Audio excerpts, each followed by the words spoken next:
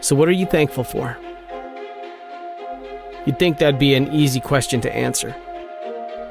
Yet, how often does the speed of life blind us? How often are the blessings we experience blurred by the chaos we walk in? While we're busy trying to keep up, do we fail to recognize all that we have to be grateful for? Of course we do. We're all guilty of it. Life has a way of chiseling away at a heart of gratitude. What if we could stop? Pause in the moment. Take a breath. Take a beat. And recognize the incredible work of God which surrounds us. What if the intensity of the day-to-day could be stilled by the peace of thanksgiving? What if we could practice the words of Scripture and give thanks in everything? Perhaps these are the questions we need to ask ourselves. Maybe, if we look hard enough, we can see past everything life throws at us and see the beauty of a life spent giving thanks. So, what are you thankful for?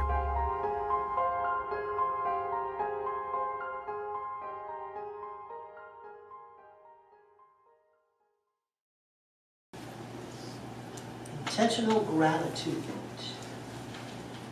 I thought this was kind of interesting. 4 lessons learned by writing 1,024 gratitude lists. This is by author and blogger Chris Winfield, who shares his thoughts on gratitude. Why did this have to happen to me? It didn't matter if it was something big, my dog gets cancer, a good friend dies, or something little, flight is delayed, spilled something on my shirt. I was in a constant state of poor me. Then, this all started to change once I began writing a gratitude list every single day for the past 34 plus months. And it has changed my life profoundly. Here are the 4 most important things I've learned on my gratitude journey. Number one, it's hard at first. My mentor told me to text him 3 things that I'm grateful for every day. Sounds pretty easy, right? Well, it wasn't. When you've lived most of your life not focusing on gratitude, it's not so simple to change that. Secondly, there is always something to be grateful for.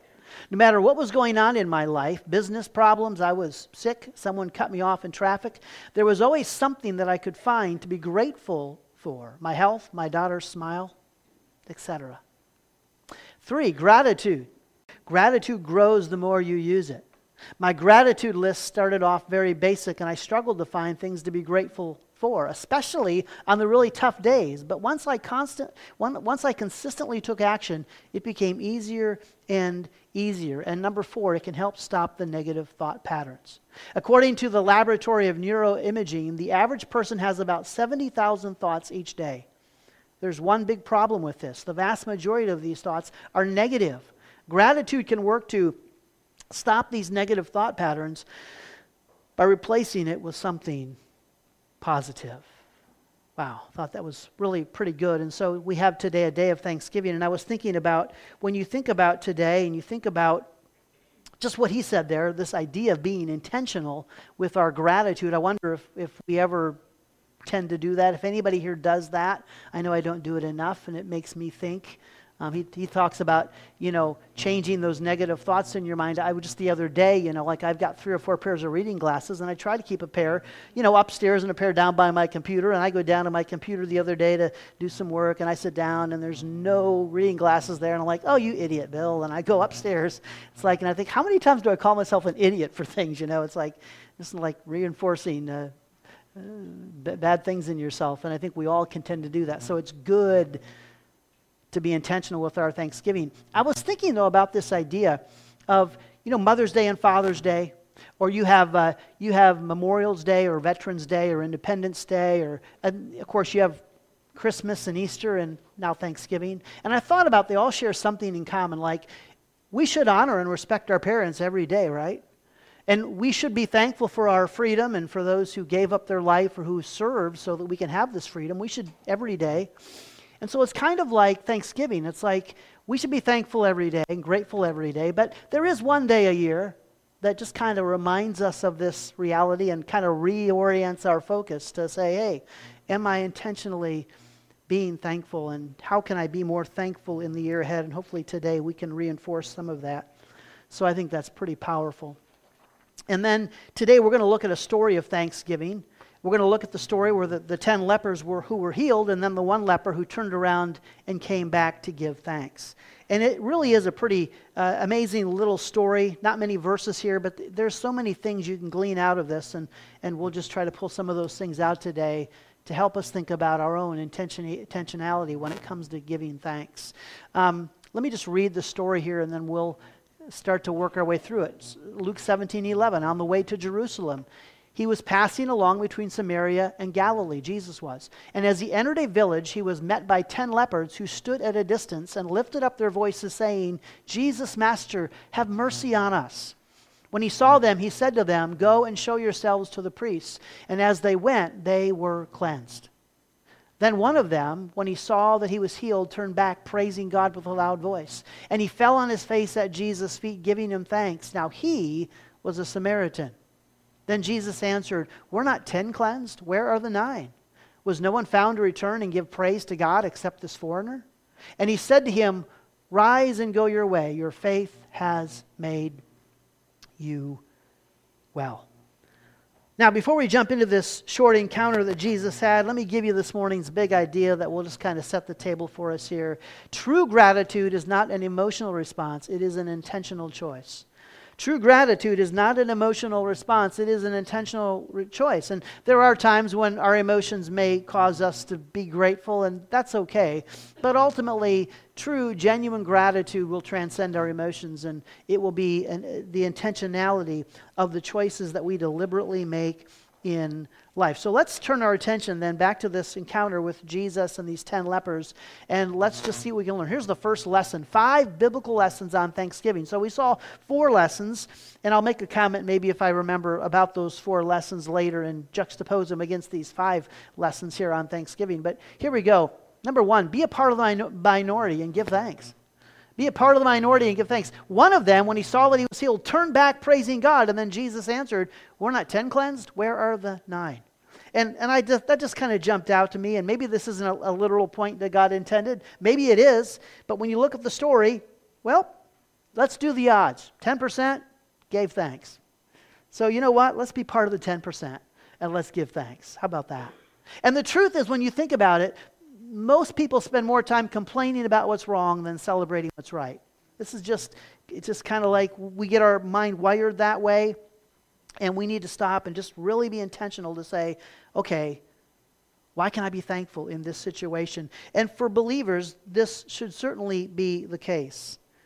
In fact, if you choose to be a grateful person who is thankful even when things go south, you will indeed stand out. And here's what Paul wrote to the Philippians in chapter 2. Do all things without grumbling or disputing. Then you may be blameless and innocent, children of God without blemish in the midst of a crooked and twisted generation, among whom you shine as lights in the world, holding fast to the word of life. When you choose a grateful spirit over a griping spirit, you'll be a bright light in a dark world. Just keep that in mind. How beautiful that is. And we can be, if we choose to be the 10%, we can be that bright light. Now, here's the reality when you think about this issue is nothing will steal our gratitude quicker than entitlement will. Nothing. When we have an entitled mentality, it just steals our joy. In fact, let me give you, of course, you think about entitlement, it's that I deserve this, or I should have something, and when I don't get it, well then, of course, that's going to steal my gratitude. A great example of this is, when is the last time you went in to the place you work, to your boss, and you said, hey, thank you for my paycheck this week. I don't want to thank you for my paycheck. We don't say thanks for our paycheck every week. Why? Because I'm entitled to it, because I earned it, because they owe it to me. So, of course, I'm not grateful. Now, but take the other flip side. Say that you own a business. Say that you run a store or something, and people come in and they shop at your store. Lots of times you check out at a store and they say, thank you for shopping here. And why do they say thank you? Why, if you own a store, do you intentionally say thank you to people who shop at your store or come to get your hair cut at your place? Because you know they can take their business anywhere they want. You're not entitled to their business. So when they come and give it to you, you're like, hey, thank you. I appreciate that. When we feel entitled, it steals our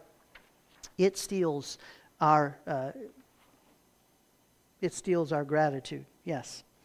And studies have proven this time and time and time again. But look at this. Look at another little passage here in Philippians that Paul writes. Weighs in again. I rejoiced in the Lord greatly that now at length you have revived your concern for me. You were indeed concerned for me, but you had no opportunity.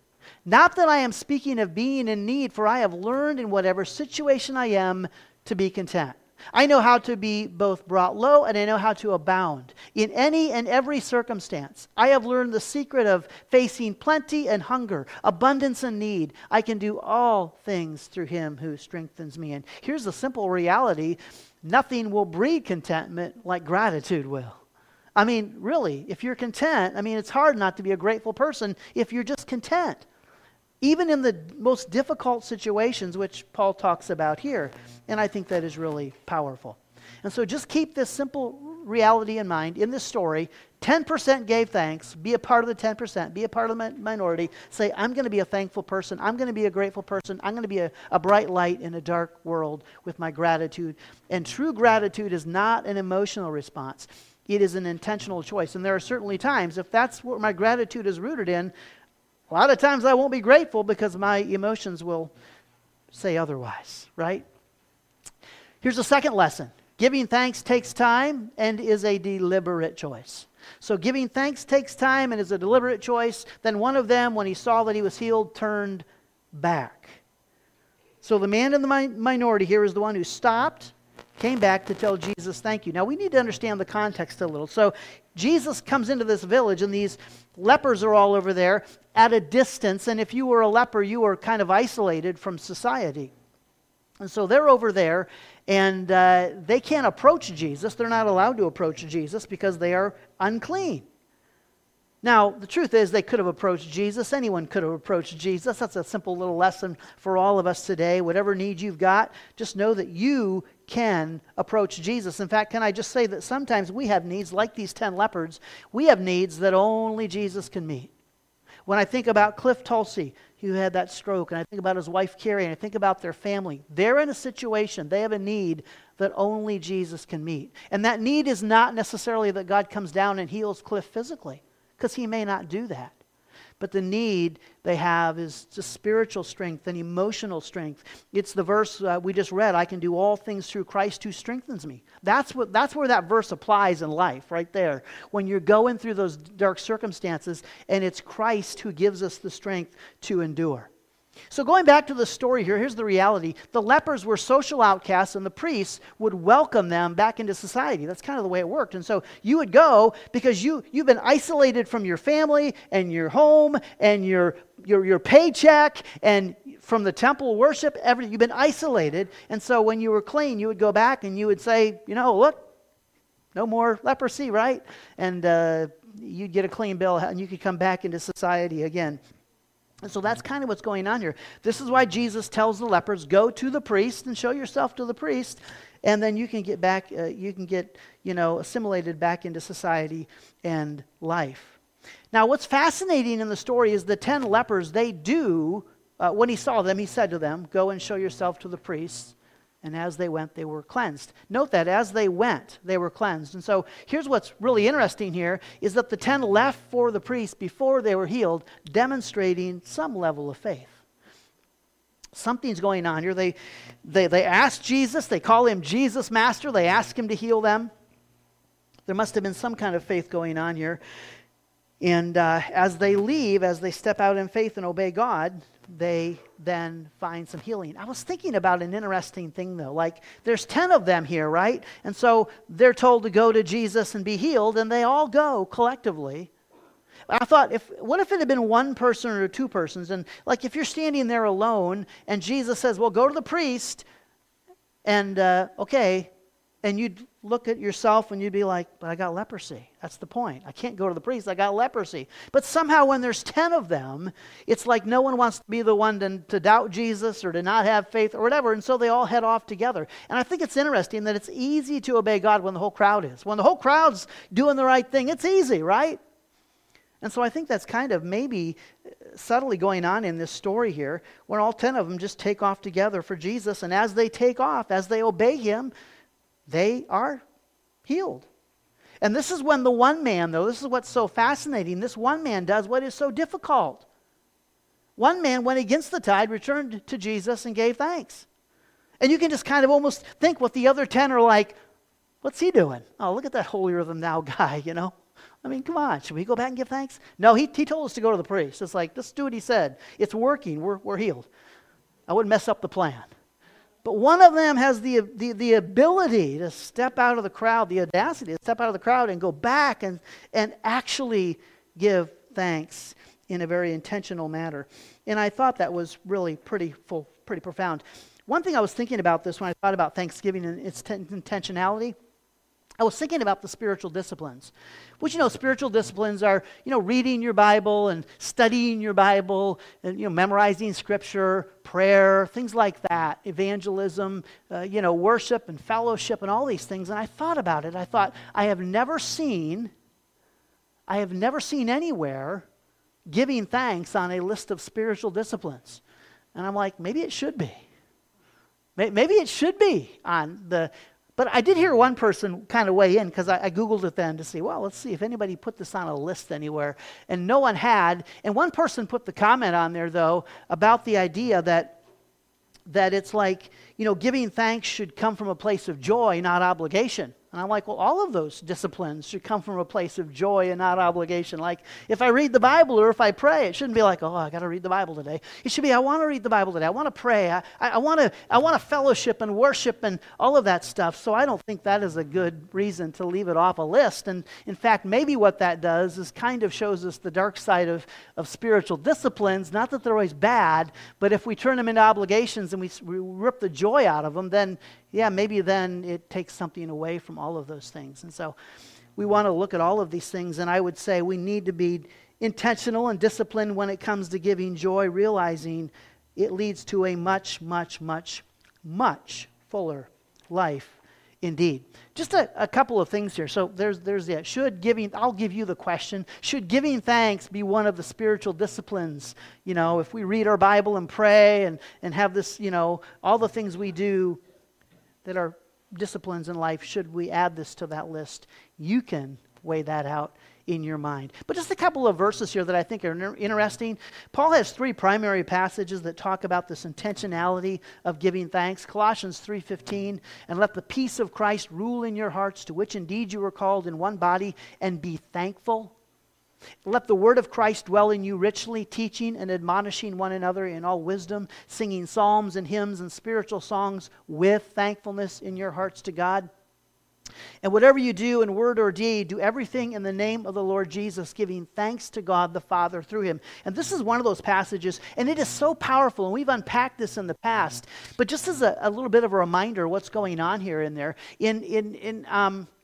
I didn't put this part on the screen here, but in verse 15 he says, be thankful. In verse 17 he says, giving thanks. And in verse, if you look here, look at verse 16, singing psalms and hymns and spiritual songs with thankfulness. There's the Greek word, charis, in your hearts to God, with thankfulness. And the Berean Study Bible says with gratitude.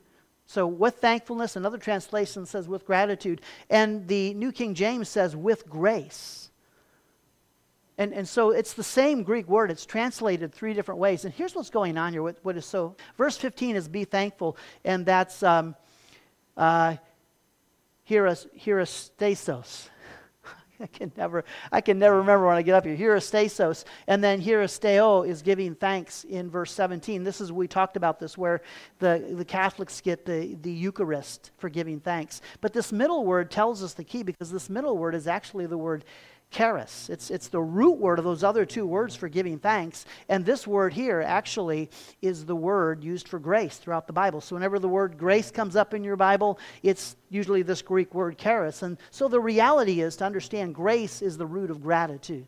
So being intentional about my gratitude just means I need to focus on the grace that God has poured out into my life and be very intentional to note that. Grace is the root of gratitude. A couple of other passages where Paul's very intentional here is Ephesians 5. Be filled with the Spirit, addressing one another in psalms and hymns and spiritual songs, singing and making melody to the Lord with your heart, giving thanks always and for everything to God the Father in the name of our Lord Jesus Christ. Giving thanks everything and for everyone always. That's pretty tough, right? That can be difficult. Giving thanks for everything and everyone always. And then the third verse of this trifecta is 1 Thessalonians 5. Rejoice always, pray without ceasing, giving thanks in all circumstances, but for this is the will of God in Christ Jesus for you. And just this idea of giving thanks in all circumstances. And again, it doesn't say giving thanks for all circumstances, but giving thanks in all circumstances, which is a different dynamic.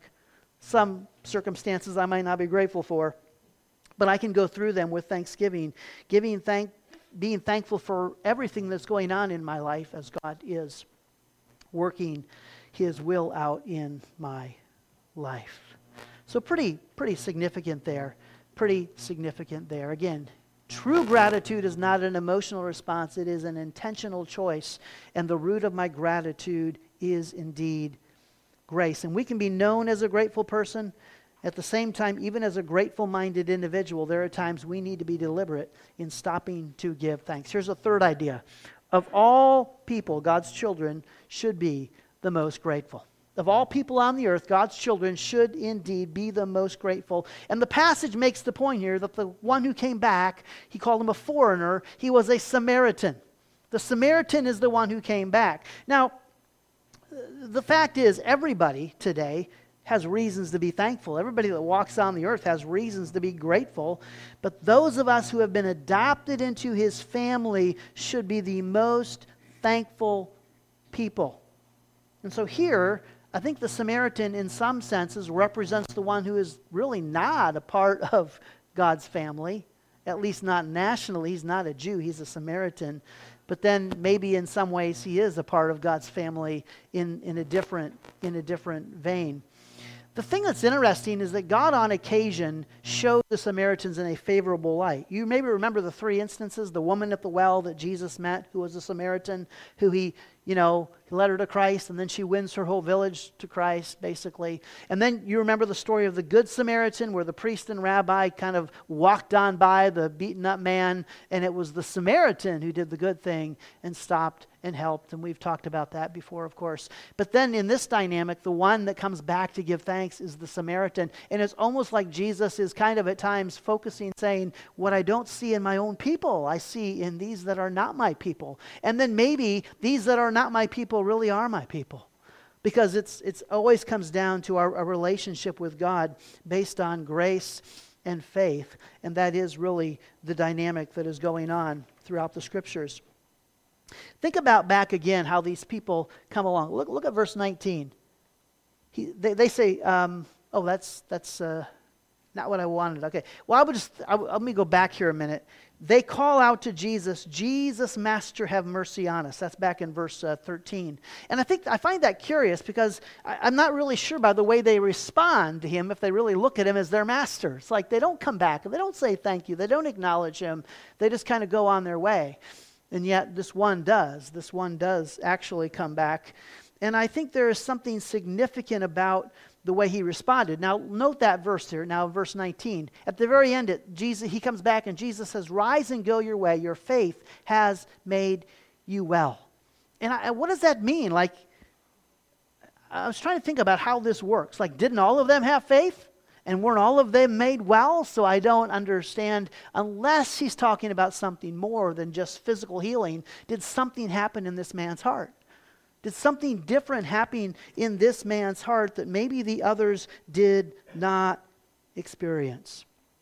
I think that kind of seems to be the case. While the other 9 were physically healed, something spiritual seemed to happen to this man. And trying to explain it even to myself was kind of tough. It's like, how do I understand this? Now, I'm not saying this man was saved and had a relationship with God because he gave thanks. I don't think that's the reality either. I think the reality is that he gave thanks because he was saved, because something did happen in his life. Something happened in his heart. And because something happened in his heart, he then was saved. And he gave thanks just because of what had happened to him in his heart. Let me try to explain a little bit of what I'm thinking about here. Because I think the 9 are impacted by this, but I wonder if this one man isn't impacted on a deeper level. When Jesus healed him physically of his leprosy, is it possible that he saw something in Jesus that the others didn't? That while they all believe, this man believed in something deeper, which means when he comes back to give thanks, it is a response to something that occurred in his heart. And so Jesus says, your faith has made you well. And I thought about that. How much faith did it take to come back and say, hey, Jesus, thanks for healing me? Did that take a lot of faith to come back and say, hey, thanks for healing me? I knew you could do it. That's why I asked you. Is that the faith that Jesus is talking about? Or is he talking about a deeper faith, a work in his life, that he came back because he saw something in Jesus that he believed in? And I think this is a window into his soul and a spiritual work that has been done in his life. And again, I'm not saying this in the sense that he was like chosen or elected, like we talk about sometimes, that people believe that he was like God chose him to come back and give thanks, and God saved him for that purpose. I think all 10 of them could have come back. And Jesus said as much, but only one actually comes back and gives thanks. And I think something happened in his life. So he wasn't saved by giving thanks, but he gave thanks because he was saved. Because I think something happened in his heart in that moment. He saw something in Jesus the others didn't. The truth is, all of mankind has a reason to be thankful. It's just that we as God's adopted children have all the more reason. Right? Matthew 5:45, for he, the Father, makes his sun rise on the evil and on the good, and sends rain on the just and the unjust. So God is being favorable. He's being gracious to every single person that walks the planet. But boy, if you've been adopted into his family, if you have been saved by his grace, whoa, we should be all the more grateful and thankful. A few years back on Thanksgiving Day, maybe some of you will remember this, there was a couple that visited that was from out of town, and they had an interesting story, and they were here for a few months, staying from out of town. And after the service, I had talked about something in the service. Afterward, they talked about how they were very intentional, that every day, her and her husband got up and they spent 15 minutes every day, writing their gratitude lists and being grateful for things. And it was really kind of like that opening story. That's kind of what they did every day. But what was really fascinating to me as the morning unfolded, as I conversed with them more and more, I honestly left a little sad because I don't even know if they really knew Christ. I don't know if they really understood the gospel. And I tried to plug it in and I tried to share it. I tried to share it that morning. I know in the message, and I tried to share it with them kind of. And hey, they had learned how to give thanks. There are a lot of people in the world today that don't know Christ, that they are very disciplined at giving thanks. They realize it leads to a much fuller and healthier and life.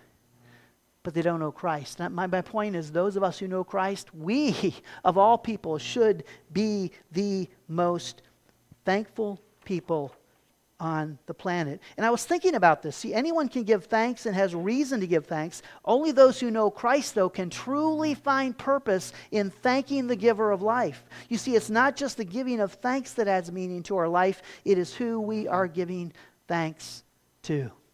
It's who we're giving thanks to. So again, we need to be intentional. This isn't just about an emotional response. It is about an intentional choice. And this leads right into our next lesson, that gratitude is an expression of worship. That gratitude is ultimately an expression of worship.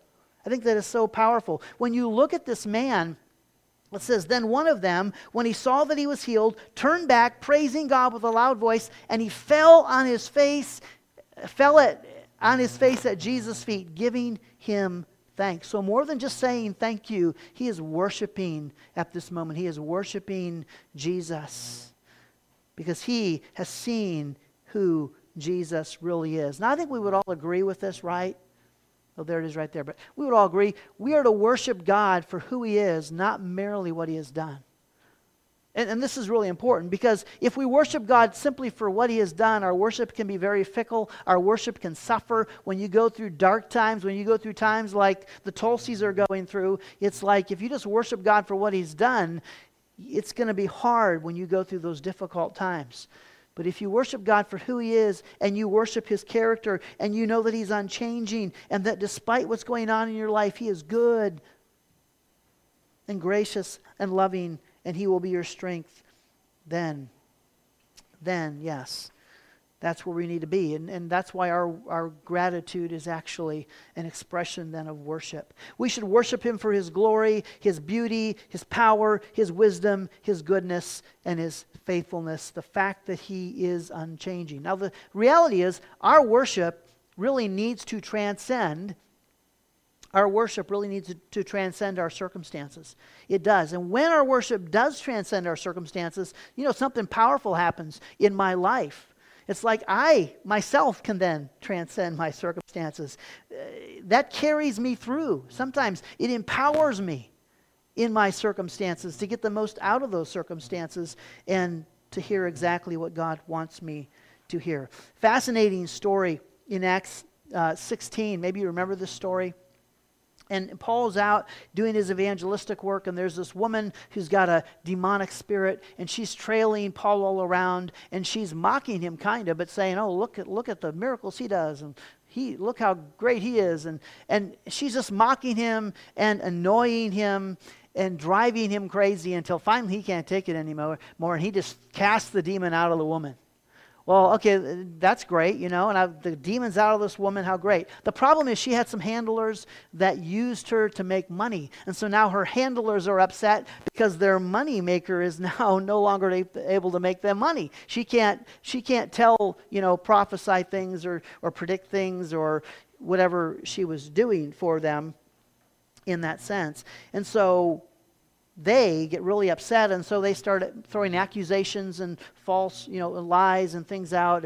And before it all wraps up, the crowd kind of joins in, and they're attacking Paul and Silas, and they're beating them. And the magistrates take them in, and they beat them with clubs, and then they throw them in prison. About midnight, Paul and Silas were praying and singing hymns to God. They're sitting in a prison. They've been beaten. Their feet and hands, they're in stocks, and they're in this prison. And about midnight, Paul and Silas were praying and singing hymns to God, and the prisoners were listening to them, and suddenly there was a great earthquake, so that the foundations of the prison were shaken, and immediately all the doors were opened, and everyone's bonds were unfastened. When the jailer woke and saw that the prison doors were open, he drew his sword and was about to kill himself, supposing the prisoners had escaped. But Paul cried out with a loud voice, "Do not harm yourself, for we are all here." And I look at that story and I think there's a literal lesson there, right? This literally happened, and God has the power to shake those prison doors, and he made a great statement of who he was and who Paul was, how he was working through Paul, and what a great thing. And Paul has the ability to go on and lead this Philippian jailer to Christ and his whole household, and that was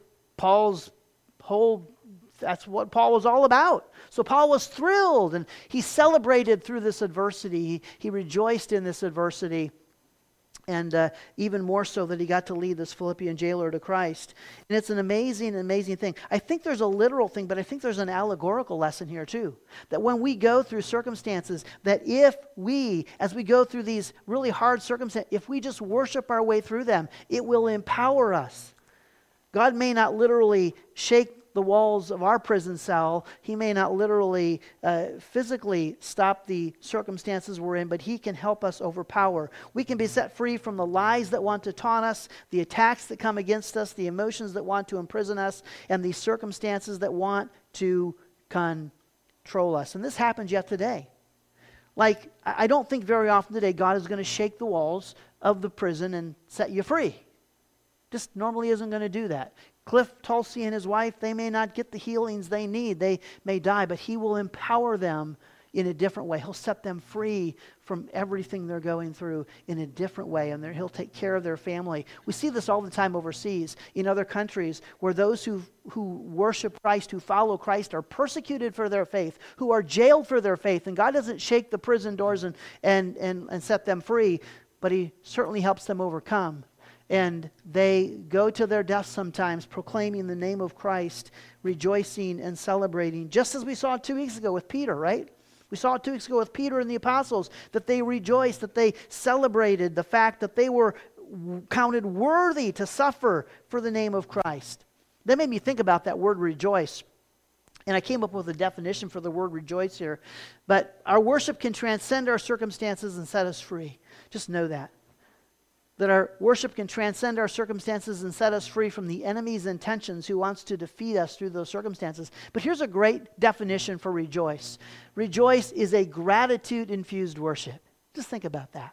A gratitude-infused worship. And you just look throughout the Bible and you can see that. When the shepherds rejoiced at the angel's announcement that Jesus was born, that was a gratitude-infused worship. They were grateful because they had been waiting for the Messiah. They were expecting him to come. And here he came to them out in the middle of the field. The angels came with a great announcement. The wise men rejoiced at the star. Again, it was a gratitude-infused worship as they were grateful for that star that led them to Christ. And as I was looking at this, I was reminded of something I had forgotten. We've talked about before. We talked about this earlier in the message, and I had put that in there. And I had forgot about this point, right? That the root of gratitude is grace. But you know what the root of grace is? Do you remember what the root of grace is? The root of grace is joy. And I think that is so absolutely phenomenal. There is the Eucharistos is thanksgiving, charis is grace, and charo is joy and rejoice. And so they're all interconnected there, and the word grace comes from the word joy. And this word thanksgiving comes from the word grace. I think that is so incredibly powerful. What a great working definition. When we rejoice, it is a gratitude-infused worship. Paul, over here in Romans 5:1, therefore, since we have been justified by faith, we have peace with God through our Lord Jesus Christ. Through him, we have also obtained access by faith into this grace in which we stand, and we rejoice in hope of the glory of God. We rejoice in the hope of the glory of God. He goes on, not only that, but we rejoice in our sufferings, knowing that suffering produces endurance, and endurance produces character, and character produces hope, and hope does not put us to shame because God's love has been poured into our hearts through the Holy Spirit who has been given to us. And he rejoiced in his suffering. He rejoiced in his suffering. Yes, indeed, he did. Wow. A gratitude-infused worship. In fact, in verse 11, he ends this, speaking about our salvation. More than that, we also rejoice in God through our Lord Jesus Christ, through whom we have now received reconciliation. Gratitude-infused worship. And this Samaritan leper, that is also his response. He has a gratitude-infused worship. More than just saying thanks, he is offering worship. So we need to know that. True gratitude is not an emotional response. It is an intentional choice. And finally, I'll give you one last one before, what do we learn today before I give you this last one? Be a part of the minority, be a part of the 10%, and give thanks. And then giving thanks takes time and is a deliberate choice, so we need to deliberately give thanks. And then, of all people, God's children should be the most grateful. We should be the most grateful of all people. And then gratitude is an expression of worship. Gratitude is an expression of our worship. And I'll give you this one last one here. Gratitude changes my focus. Gratitude changes my focus. Then one of them, when he saw that he was healed, turned back praising God. And you think about this man, this leper that is healed, before all this unfolds, right? This man is focused on what? He's focused on himself and his need to be healed. And once he is healed, gratitude, when he takes the time to stop and be grateful, all the other 10 are still focused on themselves and getting back to life and getting to the priest and getting assimilated back into society. But this one, because he's grateful, his focus changes, and now he is going back and focused on Christ. And he's giving thanks and worshiping Christ. And nothing will bring our life more meaning and more joy than that simple reality. So here's what I have for you in your handouts, and if you didn't pick up, you can take one home if you want. But let me walk through this gratitude response. I am thankful for, and I'm going to just open the floor here in a second and let anybody that wants to maybe throw something out there and give thanks for something. But a gratitude response, I am thankful for. And I'll give you some examples, like these are kind of the things that as you think through these, as I read through these, maybe one of these will resonate with you and you can just kind of hold on to it. And you can think, yeah, I could say something about that. And of course, something brief, because we want to go down and eat here. But for one, the adversity I face that develops my character, like, how about that? Like changing our focus, and the adversity I face that develops my character, I am thankful for that adversity. I am thankful for the need that I have that shows me God's provision. Talk about a change of focus again, right? This need I have, I'm so thankful for it because it showed me how God provided in my life, much like the Tulsis are going through. And what are you going through? 3, the blessings I've experienced that reveal God's goodness. The blessings I've experienced that reveal God's goodness. How about this, number 4? The Word of God that speaks God's truth. Maybe this past year there has been something that you have read at home, you studied personally. Maybe there's something you've heard here on a Sunday morning or something we've studied together here that has just resonated with you. Just a simple truth, just like a one-line thought that has really stuck with you. How about the blood-stained cross that expresses God's heart? Maybe this past year you've experienced God's grace in a very profound way, and you've just been so blessed by His goodness and His grace to you, seen through the cross, and at the same time the empty tomb that demonstrates God's power. Maybe you've experienced His power in your life in a powerful way that resonates. And then just 2 more here. The body of Christ that displays God's beauty. Maybe there's some way the church ministered to you this year. Someone in the church ministered to you. A fellow brother or sister in Christ ministered to you. How has the body of Christ displayed God's beauty? And then the gift of worship that pours out my praise. The gift of worship that pours out my praise. I was even thinking, is there a song this last year that you heard on the radio? Is there a song that we sing here on Sunday morning that really resonates? Sometimes people come up and I'll hear from somebody else, boy, so-and-so really likes that song. It really blesses them. Maybe there's a song we've done here that would resonate with you. But what a grateful way to just kind of respond this morning, and to respond as we think this week over this message. You can take these questions home. Is there a need, adversity, or blessing I am thankful for? Is there a biblical truth from this year that has stuck with me?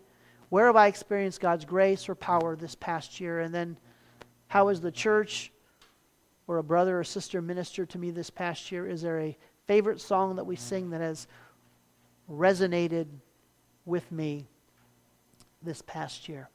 Let's sing this song, Christ, yet not I, but Christ in me. And then I'll just open this up and let anybody share that wants to share for a second. If you want to throw something out, if you don't, that's fine. We'll go down and let's stand together and let's sing. Well, I'd encourage you to take that list home and just reflect on it this week yourself and think of all the reasons you have to intentionally be thankful, and it does lead to a much better life. And the point is that the opening guy had those 4 lessons, and they're great lessons, and he learned those lessons being intentional with his Thanksgiving. Truth is, I don't know if that guy was saved. I don't know, but we got 5 biblical lessons today from this man, this leper that came back.